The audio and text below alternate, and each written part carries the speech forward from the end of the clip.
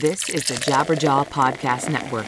Visit jabberjawmedia.com for more shows like this one. Is streaming the savior of the music industry, or will it kill the music business as we know it? This argument has been swirling since the streaming company Spotify opened its doors in 2008. A recent article by freelance writer and editor Liz Pelly enters this debate strongly on the side that Spotify's intentions to dominate the music world with their own branded playlists and possibly algorithmically created music spell doom for independent labels and artists, if not the entire industry. But is that true for streaming across the board? Welcome to The Future of What? I'm your host, Portia Sabin, president of the independent record label Kill Rock Stars. Support for The Future of What comes from Merchtable. With over 15 years of experience in merchandising, screen printing, tour support, and online fulfillment, Merchtable partners with artists and labels looking to jumpstart their business. Visit merchtable.com to learn more and open a store today. Today we talk to Liz Pelly about her article for thebaffler.com entitled The Problem with Muzak, and to Peter Harris about his streaming platform Resonate.is, which provides an alternative model for streaming that circumvents the problem of corporate involvement and investment. It's all coming up on The Future of What? Can I have a taste of your ice cream? Can I lick the crumbs from your table? Can I interfere in your crisis? No. Mind your own business. No. Support for The Future of What comes from Sound Exchange. You're listening to The Future of What? I'm talking to Liz Pelly. Liz, welcome to The Future of What? Hey, thanks for having me. So I wanted to talk to you today about this article that you wrote that is in thebaffler.com. It's called The Problem with Muzak, which I love as a title. Mm-hmm. So there's a lot in this article, so I kind of want to have us unpack it a piece at a time rather than try to do an overview because it's awfully dense. Mm-hmm. The first thing I just wanted to touch on is this article deals a lot with Spotify, and specifically not with some of Spotify's competitors, namely Apple Music and Amazon. And you give a particular reason for that. So can you explain that to our listeners? Mm-hmm. Right. Well, I think that all of these companies are deserving of criticism and that we should have these conversations about Apple, Amazon, and all of the different streaming services and the concept of streaming in general. But for this piece, I was thinking specifically about what makes Spotify different from companies like Apple and Amazon, which is, I think, the product that Spotify prides itself on, which is sort of its music discovery tools, its algorithmic recommendations, its playlists, its way of sort of being a brand and a data company. And so in the piece, I write that Amazon and Apple, their interest in music is making their products more valuable, the hardware that they're selling. So, for example, Apple Music makes Apple's laptops and iPhones more valuable. On Amazon Music makes things like Alexas more valuable. Mm-hmm. Whereas Spotify, the product that they're selling is their ability to know your tastes and to be able to show you new playlists and introduce you to new music. I feel like, one of the most common narratives that you see in terms of people's love of the magic of Spotify is people posting, oh my God, my Spotify weekly Discover playlist knows me better than anyone else. Like, it's like something that I feel like you see on social media all the time because the algorithms don't understand the concept of criticism. I constantly get any posts that people on Facebook make about Spotify, like delivered into my newsfeed. So I'm constantly seeing these things that like random people I know from college and high school are posting about Spotify and streaming. And it's often stuff like that. Yeah. So that's kind of part of the basis of focusing on Spotify specifically in the piece. Yeah. The other thing that you bring up that I think is a really important difference between those three companies is that because Apple makes the bulk of its income from hardware sales, and Amazon, of course, is the everything store where people go to get whatever they're getting, their music arms are arms within a bigger superstructure. Whereas Spotify is just a streaming platform, and the source of their revenue, where they get their cash from, is largely venture capital raised money. So you mentioned in the article that in 2017, Spotify was valued at $16 billion based on the investments that they'd received that far. Mm-hmm. And then that number is sure to go up this year as they started announcing plans to go public. Right. And I think that's a really important point because, for any company that's got a venture capital investment, to do an IPO is kind of the gold ring. Like that's where you're headed with this. That's when you get to cash in your chips. And that's going to change a lot. People have been talking about this now for 10 years. Like it's going to change a lot when Spotify goes public. We'll all have to be sort of like holding on to our seatbelts to find out what happens at that point. And they've announced that they're going to do that like first or second quarter of this year. I mean, it's imminent. Yeah, and I feel like that sort of sense of endless like growth without it actually making very much stable profit is sort of frightening for a company that is starting to become basically like the biggest new center of power in music and have so many stakes in so many different areas of music and how artists, distribute their music, but also make revenue. And also I feel like the threat that Spotify plays to like labels and press, and they're getting into editorial and pressing vinyl and making videos, and artists are getting encouraged to like release their music directly to streaming services instead of putting out albums, and for all of this like power and influence to be wrapped up so much in this one company that has like so much money thrown at it, but like no proven sustainable business model is like pretty strange. Definitely. So let's get into, that was like a pretty good overview of where you go with this article. I'd like to break it down to start with. One of the first things you say in the article is that Spotify's front browse screen presents a classic illusion of choice. Can you explain what that means? Yeah, totally. So I think the illusion of choice idea is just when you stare at the browse screen, there's like a, seemingly endless feed and tons of content and playlists and new releases, and they have a concert suggestion feed and now a podcast and video link and genres and moods. And it seems like pretty limitless, but once you start unpacking it and looking into things further, it's pretty clear that a lot of those playlists are either serving the interests of Spotify, the major labels that they have either not like partnerships with, but sort of responsibility to, or also in some cases, brands and advertisers. So I think in terms of like the illusion of choice, it's to me that gets at like the confusion on the platform between like what is editorial and what is paid for, and how there isn't a great sense of literacy by most users of Spotify about what they're seeing when they open the platform and where it comes from and who paid for it to be there and whether it is created by curators or created by algorithms or a combination of both. A term that I heard for the first time at a presentation from a Spotify person was human machine curated playlists, which kind of speaks to the nature of a lot of how their platform works and is something that a lot of people don't yet understand how it works. Yeah. So the title of the article is The Problem with Muzak. So go into what Muzak is a little bit so that, I know there are some listeners to this podcast who actually didn't live through the era of Muzak. So you might have to explain exactly what that was.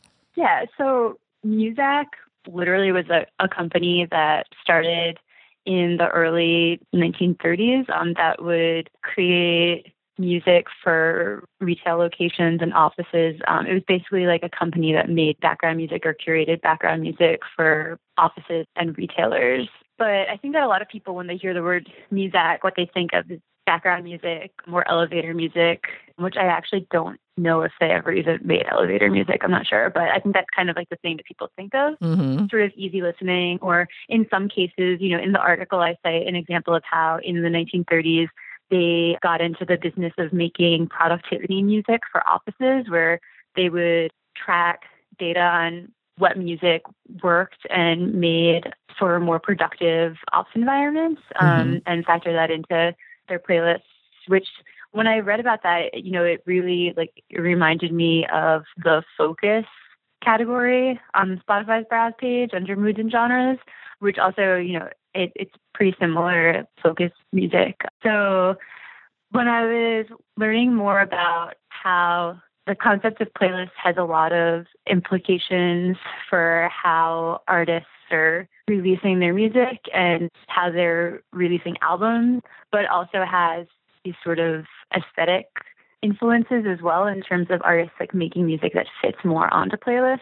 So I feel like when I'm talking about the problem with Muzak, it's kind of like getting at the way that the platform has influenced all music to be more like Muzak. Like I think when music is being influenced to be more playlist friendly or to better like fit on a playlist with other songs that aren't like it, kind of like contributing to this environment where all music is more like Muzak, which I think is like one of the most pressing like implications of this platform.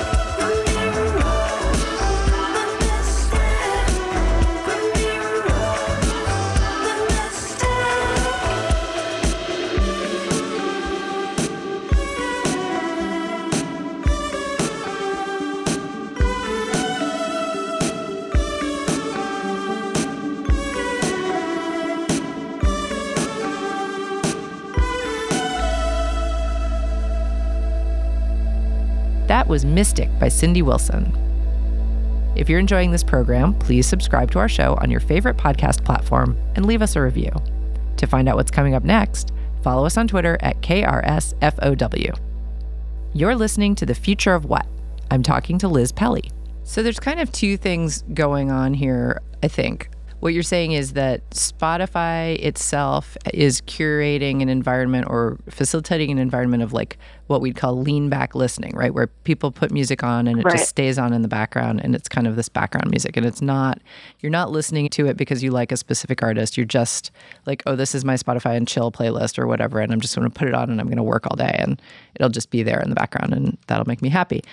Or whatever the mood algorithm has chosen, the mood that you've chosen, the algorithm that you've chosen to listen to. So that's the listener, right? But then you're also talking about because this environment, because Spotify is sort of the king of streaming, artists are feeling like they need to make music that's going to get played on the most popular playlists. Right. And creating music that you call emotional wallpaper, which is also a good term. So those are like sort of the two contentions that you're talking about right at this point. There's another facet to this debate that came out last year. There's a bunch of conversations about it, which was that this contention that Spotify is creating fake artists. And you don't go into that in this article, but I would be interested in your opinion on that. What is your thought on that? Yeah, it's interesting. I definitely could have written about the fake artists phenomenon in this piece as well, because I think it speaks a lot to the sort of different ways that the platform undercuts artists in favor of its own content. So the fake artist phenomenon came about when some folks discovered that Spotify had sort of commissioned these musicians who mostly had previously been making music for films and advertisements and things like that to make music to fit specifically into some of its most popular mood playlists. So yeah, I think that whole story relates to several of the points made in the article in terms of the different ways that the platform's undercutting artists, and also just how tightly the platform is controlling what ends up on its most popular playlist, down to the fact that they actually would commission work specifically for these playlists. And I think that it came up a lot in terms of the chill playlists and sort of the easy listening ambient playlists, but I totally wouldn't be surprised if a similar phenomenon proved to be true on music of all genres in the future.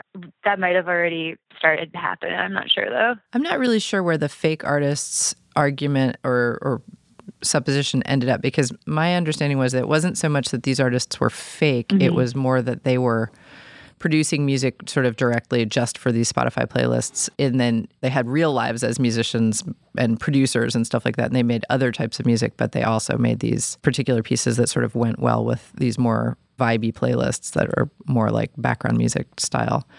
Is that your understanding as well? Yeah, to me, it kind of seems like they're more like session players or people who maybe had their own music practice, but then on the side for work, they were also taking these jobs, making playlists. So, I mean, I think that, some people made an argument that this was providing more work for artists, but I think that if it contributes to an environment that ultimately undercuts work for other artists, or if it contributes to this environment that's not contributing to a sustainable and economic system for artists, that it's ultimately pretty harmful.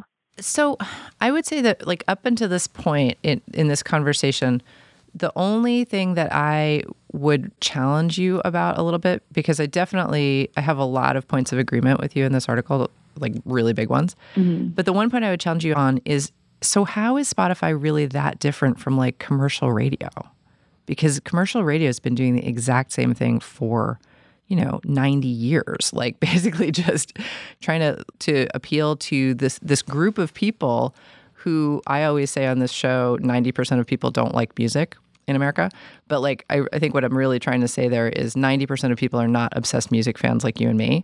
They're just people who are more than happy to listen to whatever's on. It's you push the button, Hot 97 comes on or whatever, and you just listen and you're happy. And that is, so that lean back listener, I feel like a huge number of people in America really are lean back listeners. And so I feel like Spotify, in this exact case that we're discussing, this sort of passive, moody, emotional wallpaper style music, that actually is not that weird, I think, in the music world. Yeah, I think that what it comes down to is that we're currently in this moment where all musicians are being convinced that this is a platform that's supposed to work for them, from your independent musicians to your big pop stars. And I think that to me is what is most striking about it, is that if you're an independent musician before this age of Spotify and streaming, I don't think that the mechanisms of how commercial radio works necessarily would have a direct impact on your ability to get paid for your work, or your ability to connect with new listeners. It was different ecosystems, and the idea that all artists are supposed to conform to the same ecosystem that only works for certain artists is to me what I think makes it different. So I think that a conversation that I've heard people have is that there needs to be alternative systems that work for like all different types of artists. And like maybe in the future, this like Spotify chill playlist, lean back listening, emotional wallpaper style of distributing music will be something that works for certain artists, but it's clearly not something that works for all artists. And I don't think that all artists should have to be expected to conform to this model that absolutely doesn't work for them. So I don't know if that makes sense, but to me, it's just like not all like independent artists in the past would have had to be implicated in whether or not commercial radio like worked for them or not. Well, yeah, and you're absolutely right. I mean, the nice part, if you can call it nice, about the landscape of commercial radio for the last 90 years is that the independents were pretty much completely shut out of it. So the independent labels and the independent artists on independent labels just had this other marketplace to themselves. You know, it's like we had college radio, we had non-commercial radio, we had, you know, live performances. We just had a different playing field because we knew that we weren't going to get any of our artists onto commercial radio because it was pretty much a closed market. And, you know, things have changed a little bit in that area, in that arena, simply because the way that labels have functioned has changed. You know, with the big recession, a lot of major labels laid off a ton of people, and some of those people went out and started independent labels and then signed really popular artists. So Taylor Swift is now on an independent label, which is a genuine independent label. It's not funded at all by a major. You couldn't call it a major, but she's the biggest artist on Spotify. I think, oh wait, no, is she number 2? I think she's number 2. I recently looked. I think it's like Ed Sheeran or somebody is number 1. Yeah, I think Ed Sheeran's the most popular artist last year. Yeah. I also, you know, last year I've started doing some reporting on like folks who are trying to create alternatives to Spotify or people who are like creating tools that could help artists have more control over their career and the distribution of their music. And I think that hopefully that's something that we'll start seeing more of like going forward, is people talking about like what a music environment could look like where like not all independent artists feel like they have to use things that don't work for them, or like an environment where there's just like more alternatives and more tools, or just like more conversation about it for now. Definitely. Yeah. There are a couple things that I wanted to touch on also in this article because it's really dense and really good. And one of the things that really bothered me was the part where you talk about how corporate branded playlists, of which there are several, I guess, are, you know, they're encouraged by Spotify to create brand playlists. And they talk, you know, it's like in the language of that Spotify uses in those guidelines is to, you know, create the sound of your brand in quotes, which really freaks me out when I think about the sound of your brand. And then those brands are putting artists on their playlists and not asking. And so when you go to like a Nike playlist, there are bands, as you point out, like Deerhoof, which, you know, is one of the most fiercely independent and, you know, very, very, I mean, they were on my label for 11 albums. Yeah. I know firsthand how serious they are about not letting their music be equated with brands that they don't believe in. And so to, you know, wake up one morning as an artist and find that your song is being used on a playlist for a brand that you absolutely do not support is really an interesting problem, right? In this ecosystem, because under normal circumstances, a brand would have to license a song from an artist if they wanted to, you know, use it in a commercial of any sort. And the point that you make is, how can you possibly say that a branded playlist is not a commercial for the brand? Right. Yeah. It was really striking to me how the copy on the Spotify for Brands website, which sort of seems kind of like a sales website or something, it's a standalone website where like Spotify tries to like lure brands to the platform by explaining to them how great it will be for them to connect with their customers and to like connect with people over music and to shape the soundtrack of their brand and show how cool they are because they love music. And, you know, on that aspect of their website, it's very much like suggesting that brand created playlists are a great tool for advertising. And they even, as I explained in the article, they compare the power of music for a brand to the power of like a really good Super Bowl commercial or something. And they talk about like all of these like powerful moments in history of music and helping brands. But then on Spotify, so I read that, you know, on Spotify's terms and conditions or something like that, there's like a page that's like, guidelines for brands. And it's literally like, don't think of this like it's an ad. Think of this like it's just like a playlist where you're sharing music or something along those lines. And then it's, has all the guidelines that are like, you can't have more than 20 songs. A single artist can't appear more than twice. But there was just like, to me, like a stark difference between like what was on those terms and guidelines for brands versus what was on their website where they're trying to attract brands to the platform. And yeah, that was really striking to me. And just in general, I feel like this is an area of the platform that is presenting a particularly like huge threat to artists' abilities to maintain livings, because I feel like so often you hear about how syncs and licensing and commercials and advertising are like some of the only ways that artists can piece together a living for themselves anymore, or like scrap together enough money to keep doing what they're doing. And if there's opportunities for brands to align themselves with musicians and artists that don't require, paying tens of thousands of dollars or less than that in some cases, they're obviously going to pick the other route, which is just having Spotify playlists and tweeting out links to their cool playlists every once in a while. Yeah. Yeah. Something that was also like really interesting to me, it was interesting to learn about like the evolution of Starbucks music, because, Starbucks used to selling CDs in their store used to be like a really huge thing. And I don't really know exactly what happened there, but right around the time they stopped selling CDs in their shops was when they started this partnership with Spotify. And now, in terms of corporate brand owned playlists, I think Starbucks is one of the biggest presences on the platform from what I observed.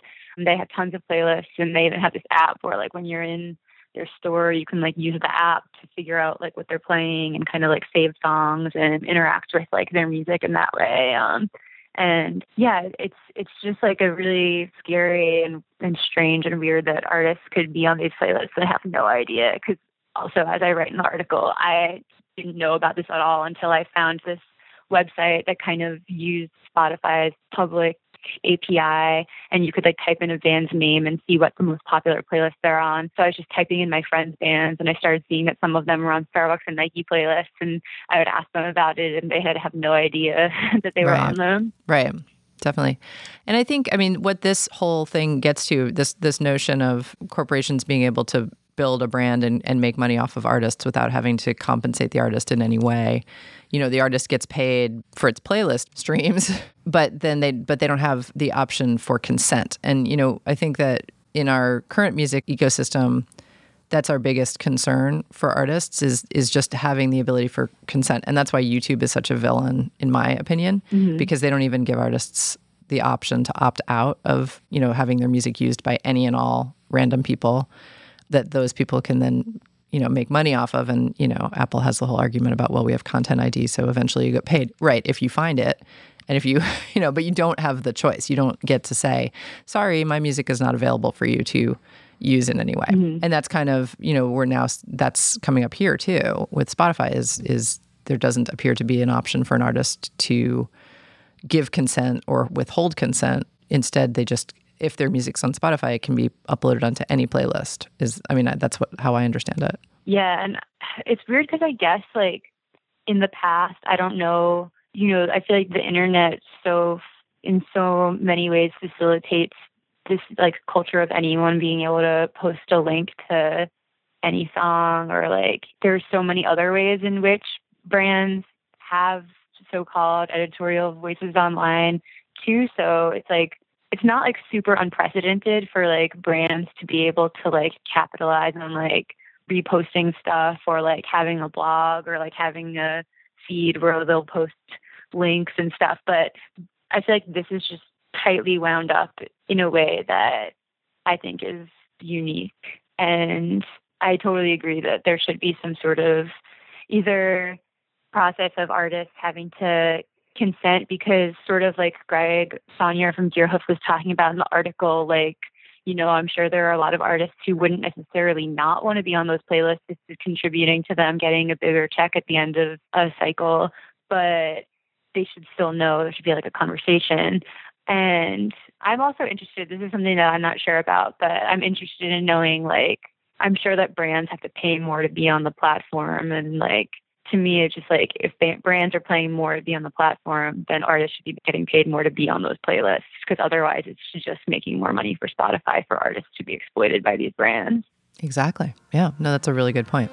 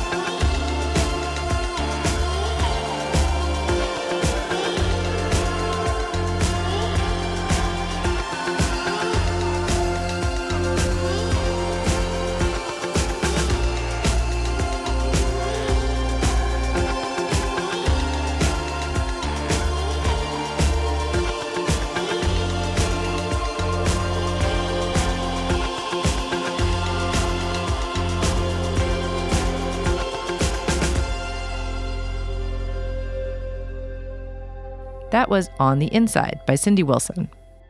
If you're like us, you love a good newsletter. As an artist, it's a great way to get in touch with your fans, bring them behind the scenes, and offer exclusive opportunities. Share your tips for creating a great newsletter by tweeting us at @KRSFOW and subscribe to ours. Support for the Future of What comes from Merch Table. Kill Rock Stars has partnered with Merch Table for almost 6 years now, and they've come through for us in a lot of ways. Like when the comedian Kurt Braunohler wanted a face towel with his face on it. Merch Table found a way to make this, and it's been one of our most popular items in our mail order store. KRS loves Merch Table. You're listening to The Future of What? I'm talking to Liz Pelly. Another point you make that I want to get to, or you have this contention, the quote is, it's clear that Spotify is trying to replace labels. Can you tell me why you feel that way? Well, I feel like that idea, is something that it's an idea that I learned about just from talking to people who work in music, I think, and people who like talking to artists and people who work at labels and stuff like that. And also, I feel like two things. Like, I feel like that's a sentiment that I've heard echoed from people who work in the music industry, and also just from observing on Spotify, like how clearly the platform prioritizes playlists over albums. I think also sort of like speaks to that, which makes sense because playlists are their tool, or, playlists are sort of like what gives their platform value. So if they could make playlists more valuable than albums, then their platform becomes more valuable than labels, or at least that's part of it. So, for example, something to talk about is how, like, if you type in an artist's name on Spotify, it'll show you the Spotify branded playlist that they're on before it shows you their actual albums. And I actually was talking to one of my friends who works in like data science and like user experience and stuff like that. And she was showing me how on the platform, there's like all of these different ways that it just like so clearly in terms of like where your eyes go on the screen, like prioritizes their own content over like the artist picks or the artist albums or whatever. And yeah, then I feel like, I mean, this is not so much just specifically with Spotify, but I feel like, whispers of like these companies like Alphabet Music Services, which is the Google music service that popped up, and like different management companies that where artists could like, go around the whole concept of having a label and just work directly between like management and streaming services, becoming like a more popular concept. Oh, I see. So they hire people who just directly promote their singles to Spotify for playlisting? Yeah. Gotcha. That's something that I've like heard is a thing. Yeah. Well, I mean, I think that kind of fits when we're talking about the first part of your article about this notion that savvy artists, I mean, some would say savvy, some would say cynical, savvy or cynical artists thinking, okay, the way that I'm going to put all my eggs in the streaming basket, and the way I'm going to do it is I'm going to create music that's actually going to get playlisted, right? In a very calculated way. Mm-hmm. Or maybe artists who are just like, well, I think my music is really great and I'm going to pay somebody to promote it to Spotify. Because one thing that seems really clear from, just anyone who's hired us playlisting services, there's no guarantees. You're not, it's pretty impossible to just be like, for sure, we know we're going to get this song on a certain playlist. Like that has yet to actually come true. Maybe it comes true for somebody, but it certainly doesn't come true for anyone I know. Mm-hmm. But then I feel like, the thing about labels is that labels, our whole job is to invest in artists, not only with money, but with time and expertise and services for artists. And so because none of the streaming platforms have stepped up to do that yet, mm-hmm. I still feel like an artist is always going to go to somebody who's like, well, I will actually give you money to record this record. I will actually pay for promotion and pay for marketing and stuff. I think that's still an attractive proposition that labels can provide that streaming services don't. Now, if streaming services were to turn around and start doing that, where they're like, hey, mm-hmm. We will pay for you to record an album, and we'll pay for you to record a single or whatever it is, mm-hmm. then we'll feature it heavily on our, branded playlists, then I would totally get with you on like, okay, they're trying to close this down. Like that's actually, mm-hmm. and that might be in the future. I mean, a lot of this stuff is so up in the air. We don't know what's going to happen next. Yeah. There have been situations like, I've seen some like examples of Spotify partnering with an artist to pay for banner ads that are like, this artist has this new album out, listen to it on Spotify, and sort of like invest in that, but it's also investing in their own advertising as well.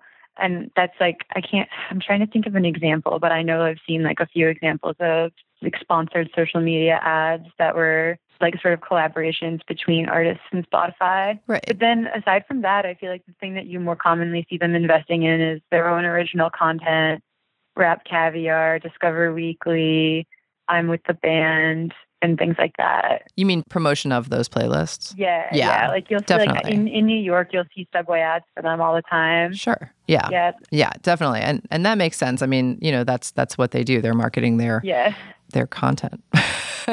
Yeah. Which is these playlists. Absolutely. Another thing that you say that I wanted to touch on is that you believe that, well, I'll read the quote because I think the quote is really excellent. Why is the music press generating value for a platform that in every way plans to eliminate it? You're talking about, how Pitchfork and other sites have just embraced, even the New York Times, it was some sort of collaboration with an artist from, a Spotify artist, like listen to this artist and while you're reading the opinion page or something. It's these collaborations that the press are getting into with Spotify. What's that all about? Yeah, well, I feel like one of the main things that I was thinking about while writing this article is this sort of idea of all of the individuals who have like embraced this platform, sort of teaching people how to use this platform that will eventually replace them, just because it seems, I don't think that it's good, but it seems logical, if that makes sense. Like it seems like you already see, like in the piece I talk about how the music press exists for like several different reasons. Like there's like discovery and there's criticism and there's storytelling.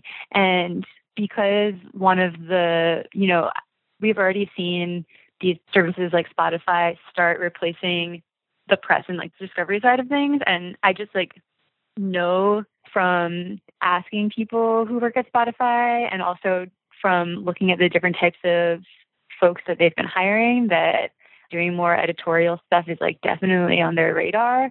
Something that I do for fun sometimes is like go on LinkedIn and just like search Spotify and like look at all of the different people that they've hired. And like, it definitely seems like their own original content and production of videos is something that they're investing in. And then I had a panel ask someone who worked at Spotify about like the future of editorial content. And I know that it's definitely something that they're interested in. So it's just like a lot of concrete evidence that doing their own storytelling and editorial work is something that they're like planning on in the future.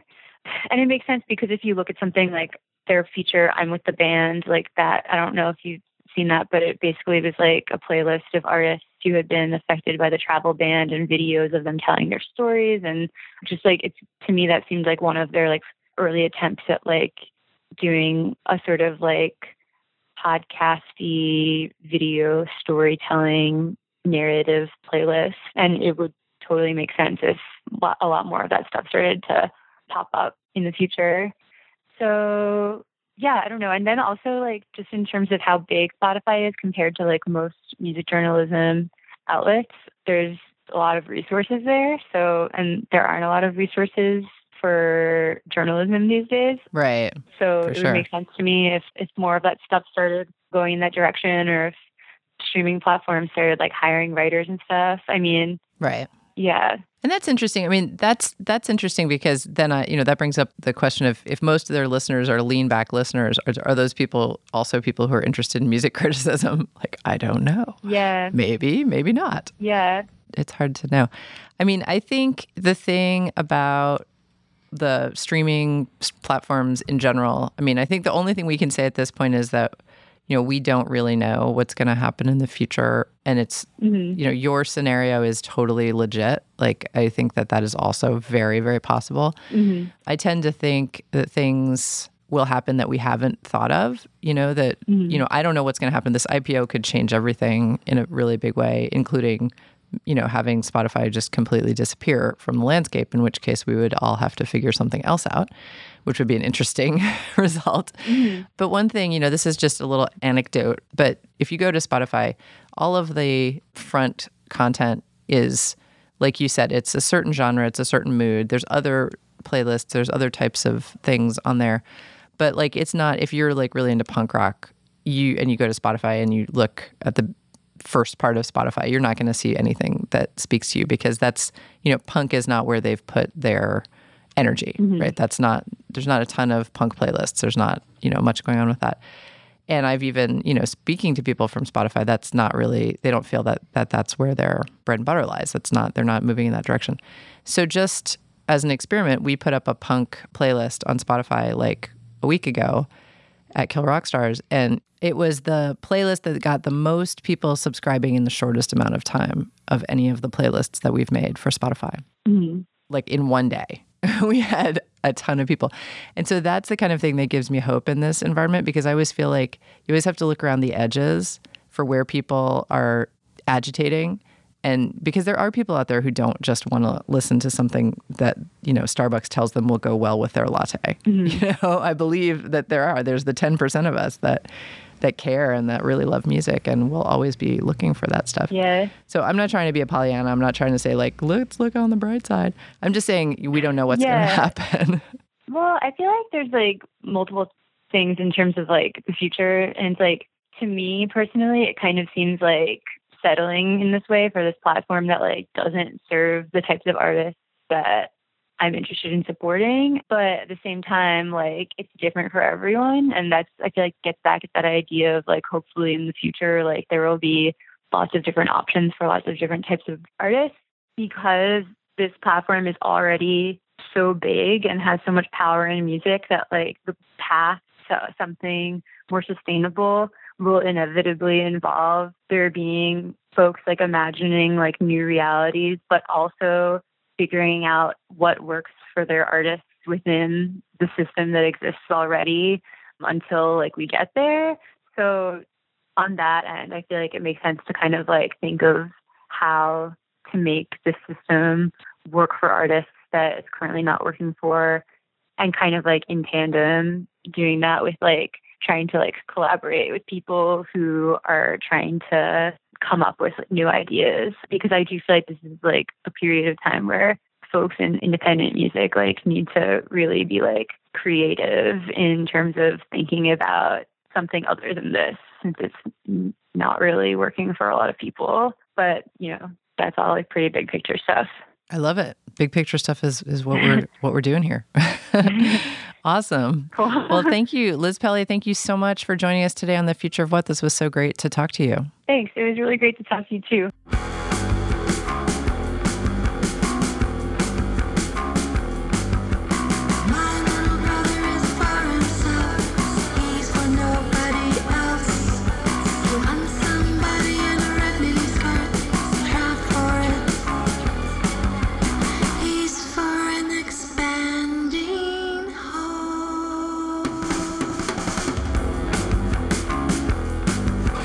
She won't say he's too young.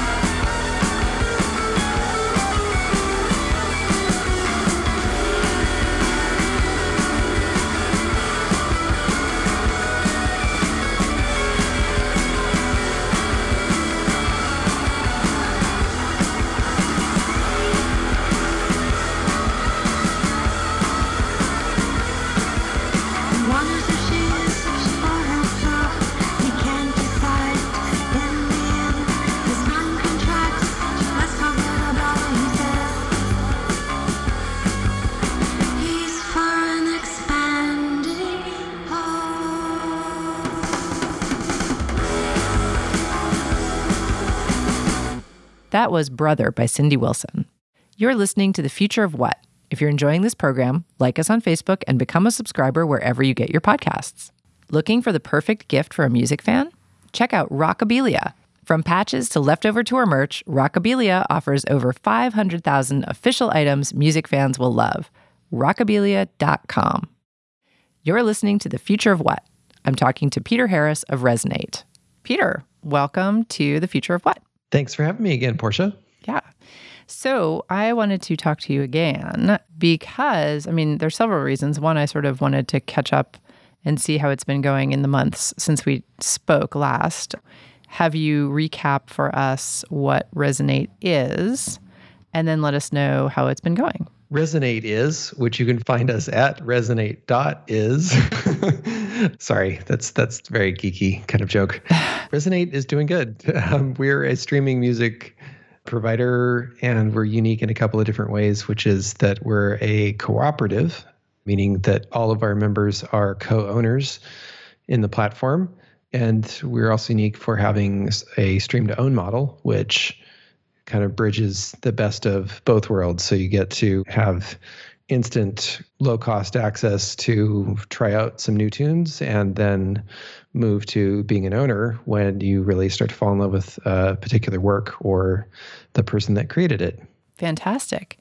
And you guys are you live yet? Is this live? We're in beta. You're in beta, okay. So we've been in beta for 5 or 6 months now.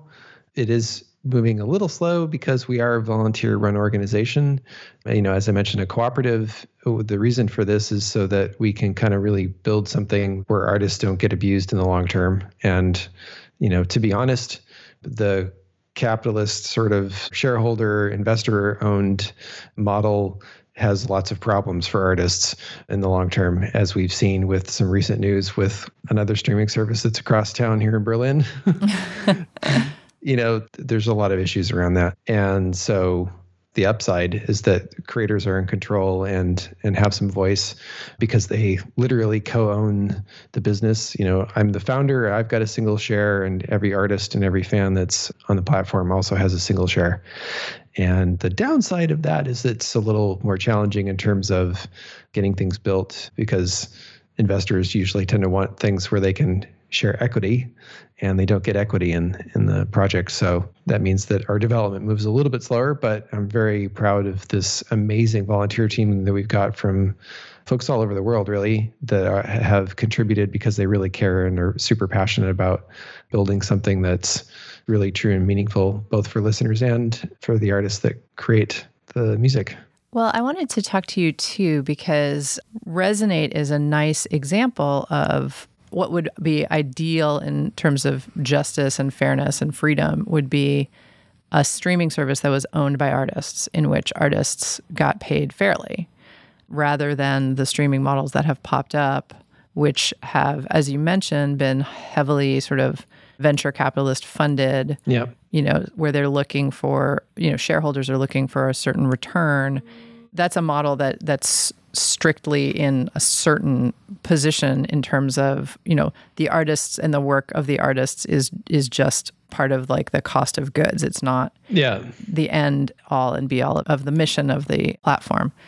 So Resonate is kind of a great example of this, but as you just mentioned, there are some pitfalls to trying to put something like this together when you don't go the path of venture capitalist investment.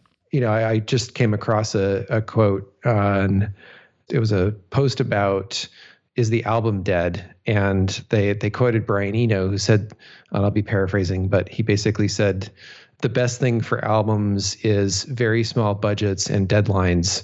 The thing that kills albums is endless budget and no deadline. And I thought about that in the context of us. And it's sort of like when you do have limited resources, you really have to think in very clever ways. And you have to experiment in ways that are kind of outside the box. And I think that's the same thing, is true when you're dealing with a limited budget, trying to get an album out. You have to figure out clever workarounds for things. So it's true for a lot of creative endeavors. So all good in the end. Yeah, no, I think you're right. And I do think that this model is very exciting and that this is sort of the promise of the internet, right? Yeah. That we have this way that we can figure out this platform, this space where we can create and people can be innovative like you guys are being. Let's get into exactly how you envision artists getting paid, because I noticed on the site that there's like a building up thing. If somebody listens once, it triggers a certain amount. And then if they listen again to the same song, there's like a little bit more. And then they get to like a certain number of listens and they basically have, it's like equivalent to having purchased the song as an iTunes download. Right. Yeah, that's the stream to own model, and it's a progressive scale. It basically works off of a simple logic of that it doubles every time you listen to it. And on first glance, that sort of sounds a little scary from a listener side, like you have to keep track of it, but it actually doesn't work that way, because it starts off so incremental, and the way exponential curves work is that it's really, really low in the early part, and then it gets bigger at the end. That anxiety about this different model, it just kind of goes away after a while. But what happens is that you start to identify with what you're listening to in a different frame of mind, because when you like something, you favorite it, you're going to listen to that again. You enter into a different awareness of the relationship between yourself and the person that made that work. And the economic exchange that happens there mirrors that. Yeah. And so to be even more specific, I feel very fortunate to have kind of come up pre-internet in terms of, I remember music scarcity. And so I've got that kind of very visceral experience of what was it like to hear a song on the radio and then be in a music shop or be at a friend's house that was playing it, or it was, on somebody's boombox that was passing down the street. There's that electric kind of excitement around being able to hear something. And what happened in that process is like, songs grow on you over time. Mm-hmm. And certain songs, either they affect you or they don't. But the ones that do, there's almost like, I don't know if I want to say electrochemical reaction. And I think that's something that's different about this model versus the just sort of endless open free for all that you get in other services, where there's no inherent value connected to it. And I think that's what this app kind of does in a way, is it reconnects that sense of value to the work in a meaningful way, in a really human-centered way. Yeah. And I just read somewhere, and of course, I'm not going to remember the exact study or the exact numbers, but it was something along the lines of there are like two major kinds of listeners to streaming services. One is the new discovery person who sort of listens like a little bird, like listens to this and then listens to that and then listens to that. And it's like what's new and what's hot. They're sort of on to the next thing. And then there's the like, I don't know what we'd call it, like legacy listener or something, but like the person who puts on what they like and listens to what they like all day long. So your system makes a ton of sense when you think about listeners like that, because, it's like if it were me, let's say, and we were paying like that, I would just be basically giving my paycheck to Duran Duran, which is fine. I feel like that's important. They've earned it. They've been around a long time. They worked hard. I love this. But you know what I mean? It's not bad. Totally dating ourselves too. That's really. I'm old. I'm ready to tell everybody that. It's okay. Well, Peter from Resonate, thank you so much for coming back and talking to me again on the future of what? Very happy to. Always great to chat. And that's our show. The music we played today was used by permission. You heard Cindy Wilson, and of course our theme song, Mind Your Own Business by the Delta 5. Subscribe to our podcast and leave us a review. For more info on our shows, check out our website at killrockstars.com/thefutureofwhat and sign up for our newsletter. Our program was engineered by Brent Asbury at Beta Petrol and is produced by Will Watts and Anna McLean. I'm Portia Sabin, president of Kill Rock Stars. See you next week. Can I have a taste of your ice cream? Can I lick the crumbs from your table? Can I interfere in your crisis? No. Mind your own business. No. Mind your own... This is the Jabberjaw Podcast Network.